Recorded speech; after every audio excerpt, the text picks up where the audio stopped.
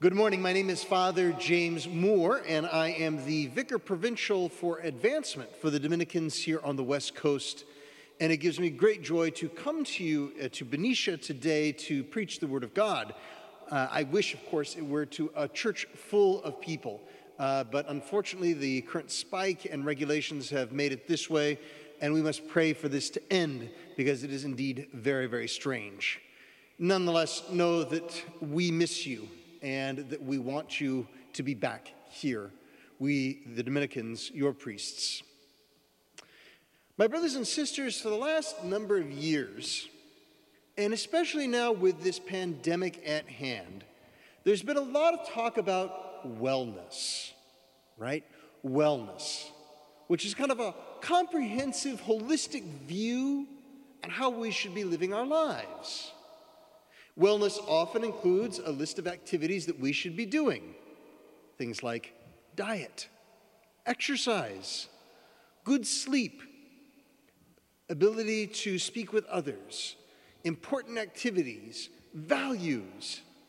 And thanks be to God, recently a number of people have been adding spirituality. Spirituality. Often doctors will tell us the benefits of meditation, the benefits of doing this sort of kind of spiritual exercises are helpful. Now, on the one hand, I am happy that at least scientists and doctors can see the value of doing things that can't be measured in sort of traditional scientific ways, right? Not just a pill, but actually looking at the whole body and recognizing that there is something that cannot be measured as easily, spirituality. But there's a danger that we, even as Catholics, can fall into when we see spirituality as just one more aspect of wellness. Spirituality then can become like a program, a plan, something that we do like a diet or exercise. I'll have my spirituality podcast, download that, do some meditation. Or even, I'll feel better if I go and spend an hour maybe in front of the Blessed Sacrament. That's much better than a podcast, if you ask me. But still, brothers and sisters, it risks making our spiritual lives merely into an activity that we do amongst another bunch of activities we do during the day, even for good Catholics, even for Orthodox Catholics. But brothers and sisters, it's important for us to remember, Catholic Christianity does not propose a plan, does not propose a program, is not just one little part of wellness. Catholic Christianity proposes a person. A person. Jesus Christ, God incarnate. Not a plan, but a very real person. The God-man, God incarnate.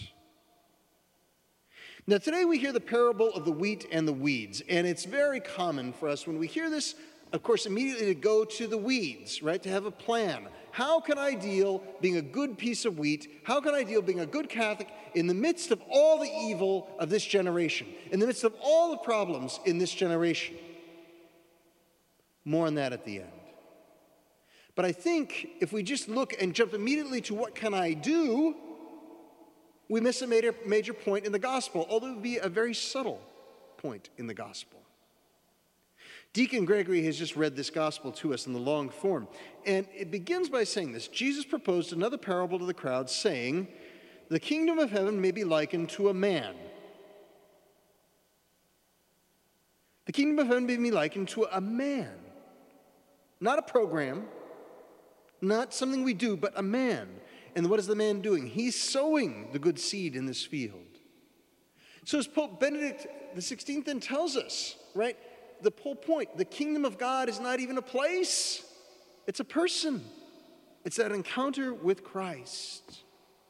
And in this man flows all spiritual activity. It is from this man that flow the sacraments and all sources of grace, because he is God himself. The kingdom of heaven may be likened to a man. So as we move forward then to deal with these pesky weeds, we have to begin with that stance. Then it becomes the most essential of all essential services, right? It's not just like going to my gym. It's not just like going to a restaurant. It becomes the most essential thing, to worship the Lord. Now, we do, though, live in a difficult time. And it's difficult, as the empty pews indicate, to even worship the Lord. Having to do so from home, or maybe to do so at an outdoor mass, or here on a live stream mass. And what about these weeds? We can't ignore that. There are a lot of weeds in today's world. We've seen an increase, not just in sickness and in death, which is in itself one of the weeds, one of the evilness. Also, of course, people's frustrations, people upset with injustice, people taking to the streets. But not just those weeds. Anti-Catholic violence has also begun again. Things that would normally be considered, especially in other places, hate crimes, but don't get as much attention. We've seen this in mobs pulling down statues, even statues of saints. And of course, some of these saints have been the controversial, sometimes, St. Junipero Serra, the Apostle of California.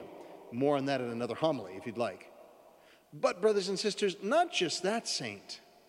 Statues of the Blessed Mother are being attacked right and left. Set on fire, paint thrown on them, spray painted with vandalous graffiti, and in some cases, knocked down and beheaded. This is a hate crime. And not only is it a hate crime, it's a sacrilege. It's a sacrilege because it's attacking God. What are we to do then? What are we to do? Well, in order to maintain ourselves in the midst of these weeds, we must cling closely to Christ. Cling closely to the person who is the source of our redemption. Again, not just mere wellness, but looking towards heaven. Now, of course, the most traditional and the most fruitful way to do this is through the sacraments, which I mentioned earlier are very hard to get right now. Thanks be to God, here in Benicia, we at least still have confession. You can come here and receive the healing grace of God. And there are some places people can receive communion. Some places people can go to Mass, but it's difficult. And especially even those places you can go, those who are vulnerable and sick maybe can't. So what else can we do? Well, there are other ways that we can really and truly encounter the person of Jesus Christ. The sower is the Word of God. He sows the seeds of the Word of God. And if we are to know the incarnate Word of God himself, which is Christ, we also need to know his Word as presented in sacred Scripture. And it saddens me, dear brothers and sisters, that so many Catholics do not know the Scriptures. So brothers and sisters, take up your Bible. Take up and read. Not just even the daily readings, although those are important because every day those are the words that are spoken to us in the liturgy. But also the Word of God, just starting to read from the Gospel of St. Matthew. Starting at the beginning of that Gospel and reading through it like you would a book. Underline it. Read. Mark. Learn. Inwardly digest that Word. And have a real encounter with the real presence of Christ in his Word. And then extending that reading of the Gospel, extending that meditation on the Word through another great Catholic prayer, and a very important prayer that I want to conclude with. The prayer, of course, Dominicans love to pray it, the Rosary. I've got here in my pocket my dagger, my weapon, and here on my side my sword, right? Or concealed and open carry, sometimes some of my brothers from out in the San Joaquin Valley like to call it. But indeed, we are in the midst of spiritual warfare. And if we were going to fight the devil, who is very real and is a dirtbag and who hates good Catholic Christians who want to respond with love, we need to take up real weapons. The weapon of prayer and meditation upon the gospel. And that's what the Rosary is, a compendium and meditation upon the gospel. The Rosary is also exorcistic and can be used to drive from our lives Satan and his minions. When we take up the Rosary, we join ourselves to countless others throughout the world. And we need to pray the Rosary every day. Pope Francis has called for this. Many of our bishops have called for this. But not only our popes and bishops, the Blessed Mother herself at Fatima has asked every Catholic to have a serious obligation to pray the Rosary every day. Now you might say, okay, Father James, that's a lot of prayer. Yeah, it is. But guess what? We're in a messed up time.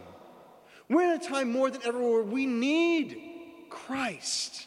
And we need to enter into the Word if we are to respond in love to the world, which often gives us hate, which often gives us anger, which often gives us injustice. If we are to respond in truth, we must begin in love. And we begin in love by going to love Himself. Brothers and sisters, as we continue to grow the good wheat amongst all the weeds and the concerns of our own time, let us turn to the person of Jesus Christ. Let us turn to Him even more now and renew our lives in prayer. Let us prepare ourselves for any sort of attack or onslaught that comes against us, whether it be spiritual or whatever. And let us remember that we're made for heaven. This is not just wellness about here on earth and a good life. This is about becoming a saint. Brothers and sisters, that's our whole goal in the end. That's our vocation for all of us. No matter if we're priests, religious, lay people, is to get to heaven to become a saint. Apart from that in the end, nothing else much really matters. Praise be Jesus Christ, now and forever.